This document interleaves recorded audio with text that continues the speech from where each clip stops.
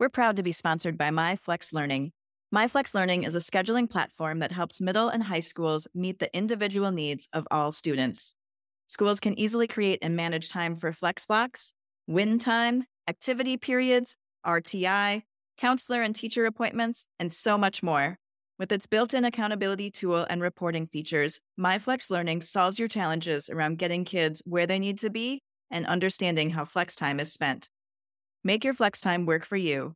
Visit myflexlearning.com/BE to learn more and receive $500 off the first year. That's myflexlearning.com/B. This B Podcast Network show is presented by IXL. Loved and trusted by more than 1 million teachers, IXL enhances your teaching and takes work off your plate so you can make an even bigger impact on your students.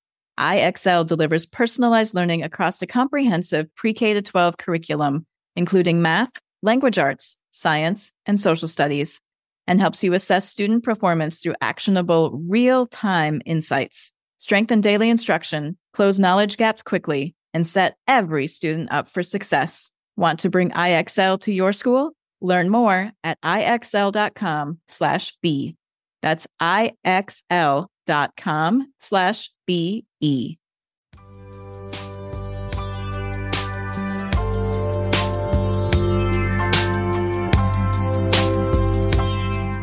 Welcome to the Rebel Educator Podcast, where we talk to students, educators, and thought leaders who are innovators and creatives in education.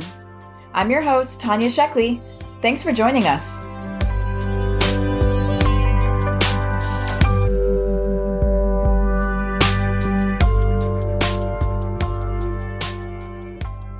Hi, everyone. I'm here today with Mark Metry. Mark is founder of Growcast, author of Screw Being Shy, host of Global Top 100 podcast Humans 2.0, and a keynote speaker. Mark, thanks for your time today. I'm so excited to talk with you. I appreciate you being here. Tanya, it's a pleasure to have me, and I'm super passionate about the education system and education in general. So thank you for having me. I appreciate it. Thank you. I know high school wasn't the best time for you, and I'm going to ask you to share that story in a few minutes. But before we dive into that, I want to check in and see kind of how you mentally prepare yourself for talking about things that have been traumatic in the past. And I don't want to compare our situations by any means. Yeah, of course. I lost my daughter 4.5 years ago, and it's a story that I share when I speak a lot. When I'm on podcasts or talking with audiences. And every time I do it, I'm completely wiped out afterwards. I'm emotionally drained. So I'm wondering if you have any tips, or how do you prepare yourself for having those conversations and giving those talks? Tanya, this is such a phenomenal question. It's something that I've been asking myself.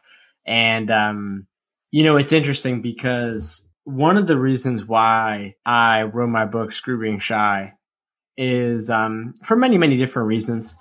But one of them was just like, I really like talking about social anxiety and shyness because it's one of the things that held me back from achieving my potential for almost a decade. And I know how painful it is for people who experience that. And so I wanted to write a book for that. But the other reason is because I honestly just wanted to sort of like seal a bow on this chapter in my life. And writing a book about it definitely for sure helped. And I feel like in some degrees, like you need time to be able to move past something. I also think like expressing something, putting it out there in the real world, and then being like, this is part of my story. I feel like it's better. But I think regarding your question, I think I really experienced like the negative side effects of this when my book was coming out in March, like when the world was basically shutting down.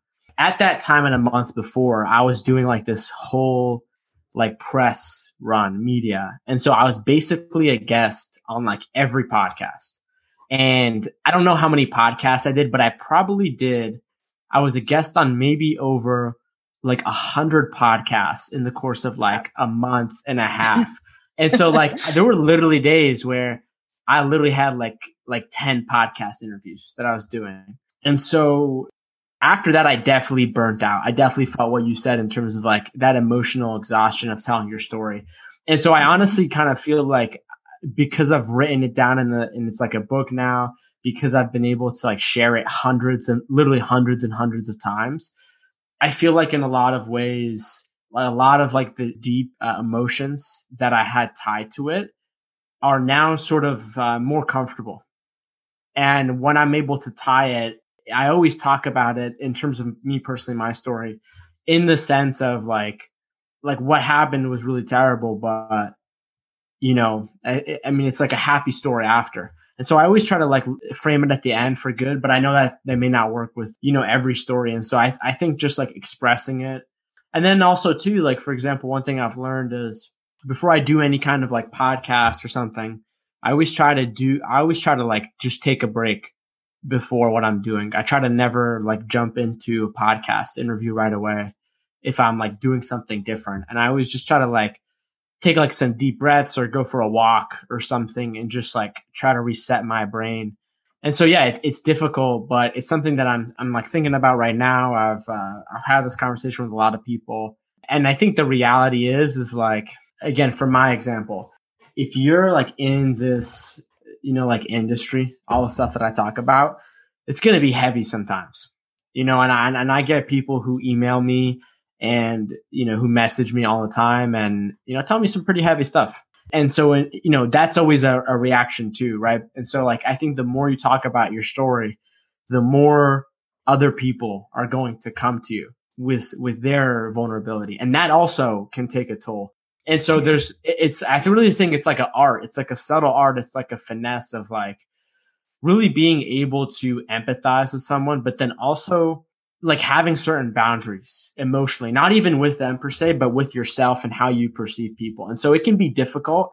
And then I also think there's also like many factors too that like if someone's listening to this, they should take into account, whether they're like a certain person, they come from a certain culture, maybe they grew up in a certain area of the world where they may experience sort of emotions more heavily compared to like a different society that may not necessarily be that open with their emotions. And so I think it's also just like having that self-awareness. Like I know for myself, like I'm a very sensitive person, and so I always make sure to just like set up the right boundaries emotionally with myself, whether that comes with like other people and them reaching out to me, people that I don't really know and their story, because I know that if I just think about that, I'll get like really sad and it'll be really heavy. And sometimes you need to do that, and so I think it really is sort of like a subtle art. It's a finesse. Maybe a year from now we can have this conversation again and I could have a better answer for you, but it's something that I'm dealing with right now, trying to figure out. I mean, I'd love to hear your take on it. It's definitely challenging for sure. Want to know one of my biggest frustrations with ed tech? Tools that assume every student learns the same way at the same pace. I need my technology to do more for me. That's why it's so important for me to know that IXL provides true personalized learning across the entire pre-K to 12 curriculum, and that its proven benefit to all student populations, including English learners and students in special education programs. IXL is research proven to accelerate achievement. Studies across 45 states show that IXL schools outperform non-IXL schools on state assessments, and independent research from Johns Hopkins University verifies IXL meets ESSA Tier 1 standards. With those results, combined with IXL's teacher-friendly reputation, what more could you ask for? I'm sure you want to increase achievement for all students. Find out how IXL can help. Visit IXL.com/B for a demo. That's IXL.com/BE. Yeah. Well, I heard you say several things that it somewhat gets easier over time. And the more you tell the story, a little bit easier that it gets to tell and to share. Also talking about, different cultures and knowing yourself and putting up those boundaries where you need to between your story and taking on stories of other people. Especially, if you're an empath, all of that emotion from others can really make an impact. And that becomes where, those boundaries and that self-care is really important. I found with dealing with grief and dealing with trauma that I really had two options, and I could curl up in bed and I could eat brownies for breakfast every morning, which I did for a while. in the closet so my other kids didn't see me eating brownies, because that's a bad example. But, I could do that, or I could take what I had learned from that experience and share it with the world and use it to help other people. And while it's the harder path, it's definitely the one that's more rewarding and makes me feel like the lessons that I've learned can be useful for others. And so that's, it doesn't help with the emotional part though. But thank you. I love that. Not that, but the two options that you described. I think that's really true. And I think I think at the end of the day, it's just like, I don't know what it is, but if you're experiencing this, it's just like you reach a certain level of pain where you just like whether it's due to desperation or what, but you're just like, I can't take this anymore. Like I can't keep doing this. And I know that's the way it was for me, but it can be really challenging, and it still is challenging, and the challenge never really ends. But if you can figure out better ways to manage it, then maybe, we can navigate it easier in our lives. But yeah, it's a major problem. And like the reality is that this is such a major part of life. And I never learned this, just like by any of the traditional education means. And yet it's such a central part, of your life. And it's so important. And, like just speaking with a lot of different kinds of people from different fields, from like doctors to psychologists to leaders, like this is such an important topic that people need to learn about so that they can gain at least some awareness, some sense of, like they can learn tools, learn ways to improve, manage it in their life, because it truly is one of the biggest problems. And so, yeah, thank you for sharing that. I appreciate it. No, thank you. But I do want to shift into more of the story behind all of that. And growing up in high school, you were shy, you were bullied, you didn't do well in school. And I'm going to have you share more of that experience with us. But you also created one of the top Minecraft servers and found other ways to really explore, the things that you love to do. So can you share more of your high school experience with us and what that was like? And did you get credit for your Minecraft server? Thank you for asking. No, I did not get credit for my Minecraft server. I wish. So, for me to tell you about high school, I have to go back a little bit. So basically, I'm a son of immigrants, and my parents, they came to America. They moved to the East Coast. They came here with barely any money. We lived in like some small apartment building in like the inner city. And I remember basically like in elementary school around like third grade, entering third grade, my parents got better jobs and we moved from the inner city towards like a more rural town. And I remember we moved to this small town with like 5,000-6,000 people in it. And, it was an interesting place for sure. But one of the really unique parts about this place is that there was no racial diversity whatsoever. And, for the most part, it was maybe me and maybe one or two or three other families in the entire town who looked different. And so I also remember this time in America, it was like post 9/11. And so if you were an Arab or if you were Middle Eastern, if you were Muslim, if you were, any of these categorical things, that's where you felt a lot of discrimination and racism. And so I remember just being a kid and being put in this environment where nobody physically looked like me. I wasn't accepted. I started to, face different things from bullying to racism to mental, physical violence, threats, things like that. And so that was basically, my life from elementary school, maybe until the end of middle school, beginning of high school. And so the effects of this was that I remember at that time when I had just experienced this, I remember my mind looking back at it now. I remember my mind just like slipped into this mentality where I just felt like I could no longer be myself. And I just felt like everywhere I went into, I was always the outsider. I was always the person who was perceived as not good enough or less valued. And so I was just a kid in the back of the classroom. I was the kid who had no friends, who walked around by himself, who sat by himself in the cafeteria, library, whatever, didn't participate, wasn't a part of any kind of groups, organizations, sports, anything like that. And so by the time I was in high school, this was mostly basically my identity. This was my entire life. This is what I had known. And maybe I would say I had like 1, 2, or 3 friends who I wouldn't even necessarily call them my friends, but they were people who I just like sort of tried to surround myself with so that people didn't think that I was a complete loser and a loner by just walking around. And so, yeah, that was my life. And in turn, I think starting from maybe about middle school, I started to discover the internet. And I remember just like using computers in my school libraries, at my library. Mm-hmm. And I remember just like discovering different things. I don't really remember anything crazy, but I also played a lot of video games too. And so I remember like discovering YouTube. I remember like watching YouTube videos, all kinds of stuff like early back in the internet. And I remember probably like video games were like one of the few places where I felt like I could connect. And I felt like I was such a loser in my real life. And the only way that I could connect with people was maybe through the internet and through video games. And so I played a lot of video games. I ended up starting like different YouTube channels where I would like record myself. I think one YouTube channel I had like 35,000 subscribers. And that was like my way that I tried to connect. And then eventually I found this game called Minecraft. I started this, it was honestly started randomly.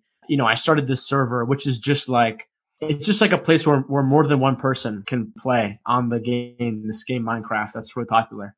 And so I just like discovered it and I just kind of like Googled how to do different things and people started joining and I started to get better, started to like put in microtransactions, build out a website, do different things like that. I think like after a year and a half, we had like 5 million people enter our server. It was like some crazy thing and it was just kind of random. And so, also at that time, I also remember being able to basically become pretty financially independent, going from a place where my parents, never really, had a ton of money, me never really seeing probably more than like $200, all of a sudden just step into like thousands and tens of thousands of dollars and do like this awesome thing. And so, yeah, I remember when I experienced that was quite interesting because I had always thought in the back of my mind that like eventually one day when I go to college and I, do some kind of studying to get a job, like at some company and I, get like a good salary, then that's when my life will be good and I'll be happy. And, it was a super weird feeling because I think I was like 16 at the time. And, I felt like I had already achieved this level of financial success of like what the world was like school and my path was trying to get me to do. But I felt like I had achieved that early and it was doing something that I actually enjoyed. But I remember all of a sudden feeling like super confused in my life and just like asking myself, what is happiness? What is sort of success? And I had never really asked myself those questions before. And so, yeah, it was just like a really confusing time that just sort of like had me wandering, not really understanding life, not really knowing what to do, feeling like even more of an outsider. And so, yeah, it's quite interesting for sure. Honestly, when I look back at it, it kind of feels like a movie, like a different chapter. You accidentally built a server that attracted 5 million people, brought in thousands of dollars, and still didn't see yourself as successful because it's just not what most of us as Americans are raised to view as success. I know me growing up, you grow up, you get a job, you go work for a company. That's like what you do. And so I did that. I was like, well, what do I do? Yeah, seriously. And I think the biggest thing is like, yeah, I think you said it right. I had terrible grades at school. I was not athletic.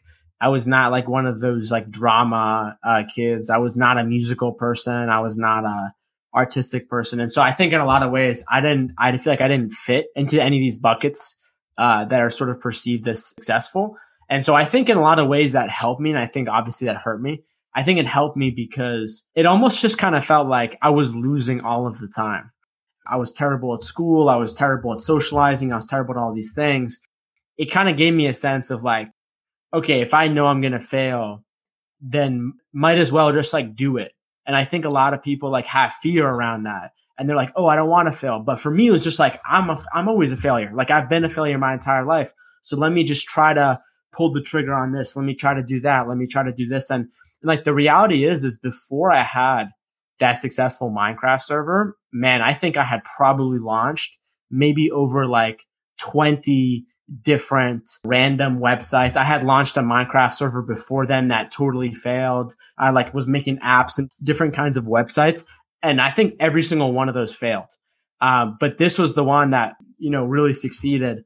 I mean, it's kind of random. And I just think it has to do a lot with how I perceive myself. And it really just led me to eventually discovering what it actually means to live a life that I'm proud of, a life that I'm happy.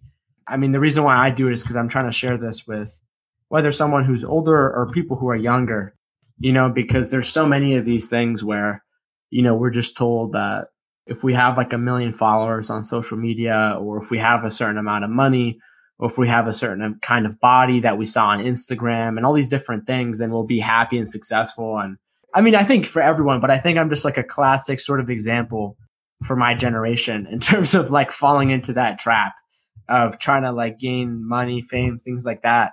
When in reality, I was just searching for sort of just self-worth. I had no self-esteem, and that's really what I was after. And so, yeah, it's cool to be able to do these things now that I at least understand these things. I always have problems and it can be hard.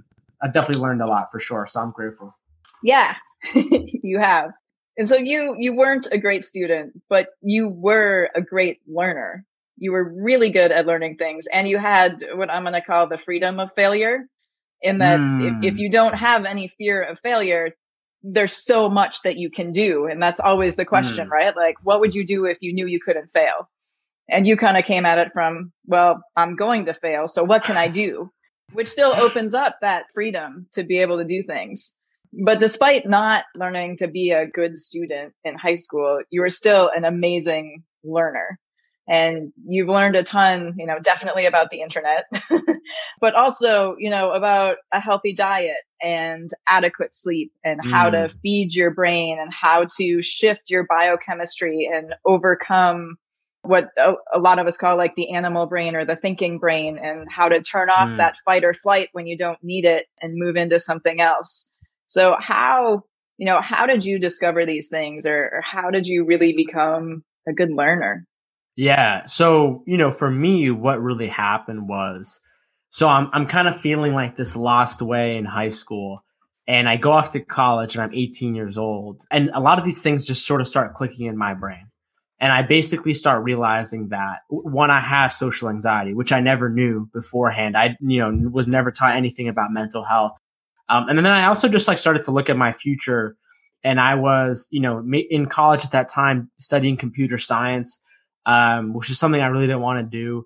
And so I just sort of entered in the space where I kind of feel like I hit rock bottom, where I just felt like a lot of for example, the video games that I was playing, a lot of the junk food that I was eating, I just felt like a lot of that almost just seemed numb.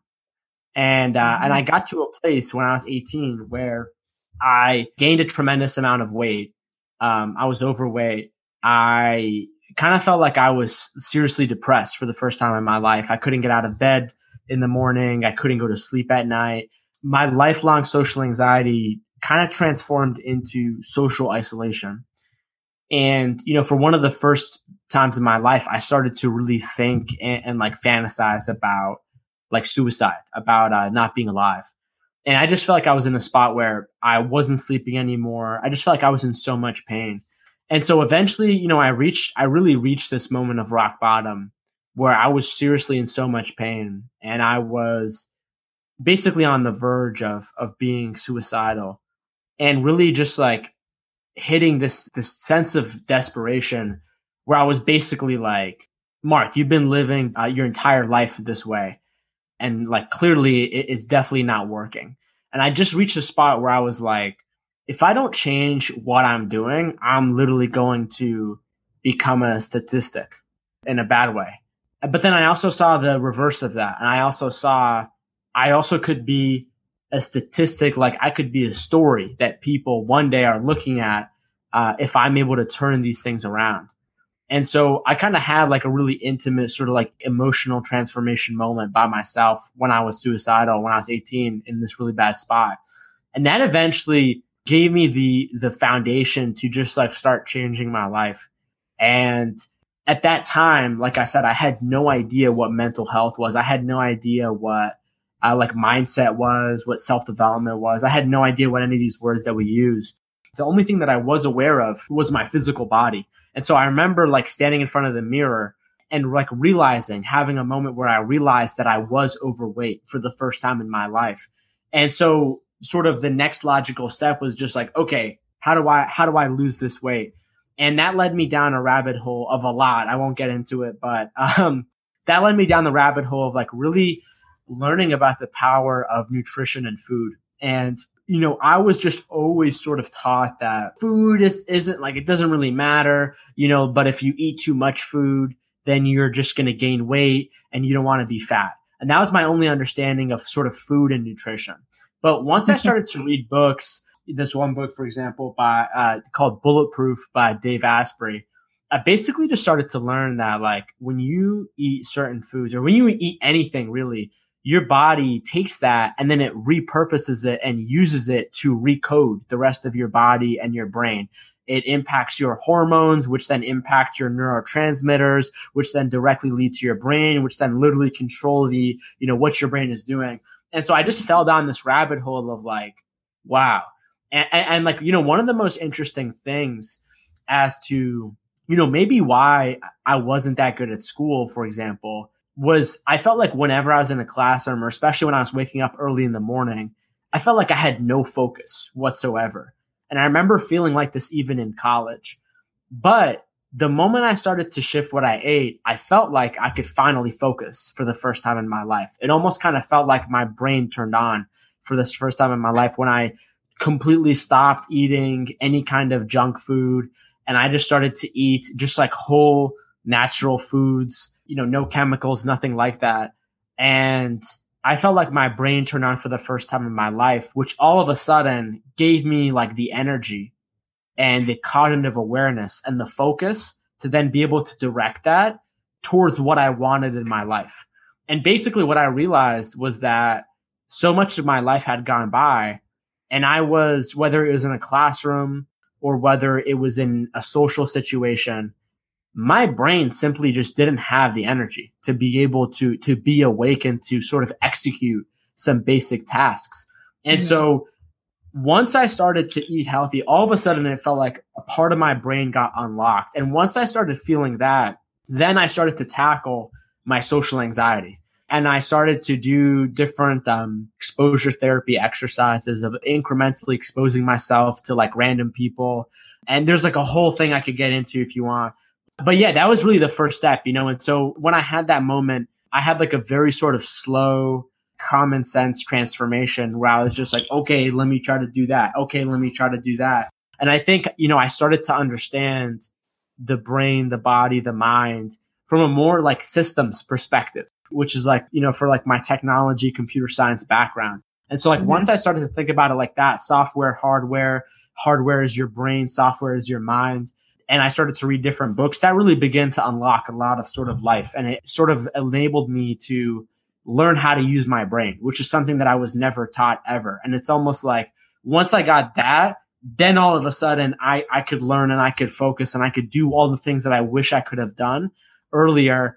Again, it's not because I was like some bad person. It's not like I was some kid who was like, screw school. It's just like this was the environment that I happened to exist in, whether that was invisible or visible to the outside world. And it's just like so many kids are going through this today, like literally so many kids. And like, before COVID, I would go around and I'd speak at schools all the time, mostly high schools. And I would just like see kids who literally were me, just like literally sitting in the back of the classroom.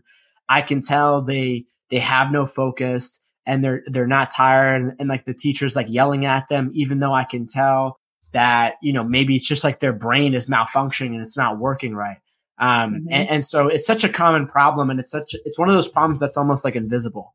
And I think, in like with my book and with my podcast and all the things that I'm trying to do is I'm just trying to raise awareness about this stuff because, just because you don't necessarily face this problem doesn't mean that potentially millions of people don't. And it's just super important to sort of raise awareness because it's an invisible problem that is hurting a lot of people. And there's a lot of people in our society that aren't getting the right help that they need because it's an invisible problem.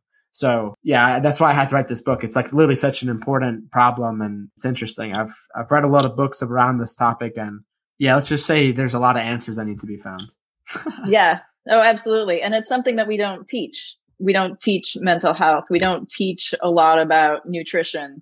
Most schools, aren't teaching mindset or how your brain works or how to optimize your brain. And that's stuff that wherever you are in kind of the spectrum of how well we use our brain, I guess.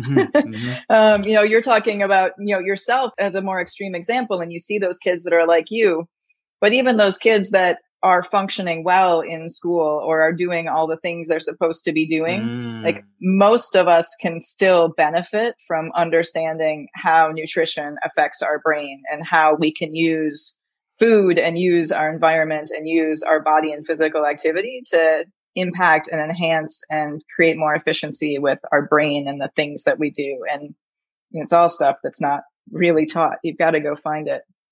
Yeah, for sure. And I think, I definitely think there's a sense of realism, like I remember having this conversation with a friend of mine who's a teacher, and now was saying like the same thing of like, oh, why don't they teach nutrition mindset in schools? And it's just like that's just not really very realistic, because most of the teachers don't know that, and so it's like a sort of re-education for almost everyone. And so, yeah, it is super interesting for sure.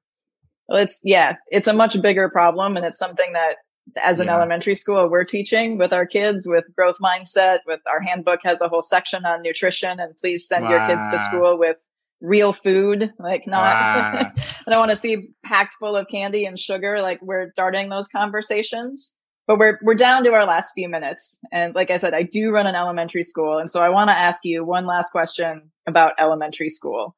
And if you have any memories or projects or teachers or things that stand out in your mind from being a positive experience from that time of your life.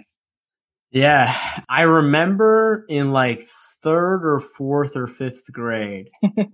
I remember somewhere around then. They all blur together. Yeah, exactly. A lot of them were like lost. I had to recover them. But I have this memory of me going to the Boston New England Aquarium. And it's funny because I actually just went there last week. I remember just like seeing fish in the ocean.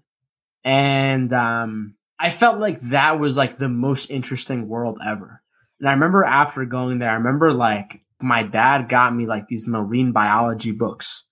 And I would just like literally sit there and I would just like memorize all the different kinds of fish. And I would just like know them and like what they would do and all the craziest information about them. Then I remember going back to the aquarium with my family and then just like being able to like identify like all the fish and just like almost like falling in love with like a different world, because I felt like it was super unique. And so, yeah, that's a memory that I have. And I remember we went on like this trip and like we could touch the sandfish. We could like touch like some kind of fish in like some touch pool ocean thing. Sure. And I just remember it was like the coolest thing ever. And I remember like ever since experiencing that, whether it was like me and my family went to the beach or even I was just like walking around in like the forest or something, I always remember like I had like a sense of like adventure. Like I was always trying to like discover things. I was always trying to like look at animals and like organisms and like look at other things that were alive and be like, wow, that's so cool. Like, how is that thing alive? So yeah, that's a memory that I remember. Have we gotten that one before? Not that specific one, but it's pretty common that kids remember or adults remember field trips. And we know like when we look at learning, it's when you change that environment that we're learning in, whether it's through a field trip or whether it's through experiential education, that's what our brain remembers. And in your case, it inspired you to dig a lot deeper and really look into a completely different world and learn a lot more about organisms and really kind of fostered that interest and that love of learning, which is what they're designed to do. So, woo! Mission accomplished. That's awesome. Well, thank you so much for your time today. I really appreciate it. This has been amazing. And there are so many more questions and things that we could dive into, but I don't want to take up any more of your time today. So I'm going to say thank you. And perhaps we can have another conversation at another point in time.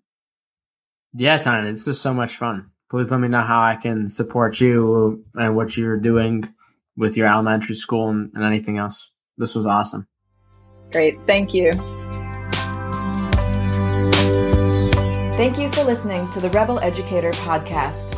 To learn more about us, visit rebeleducator.com, where you can learn about our professional development opportunities for educators and students and see our project library. If you're in the San Francisco Bay Area, check out our progressive, inclusive elementary school, Up Academy, at upacademysf.com. We'd like to say a special thank you to Atmosphere for use of their audio track, Miho. Thanks again for joining us, and we wish you well no matter where your educational journey may lead.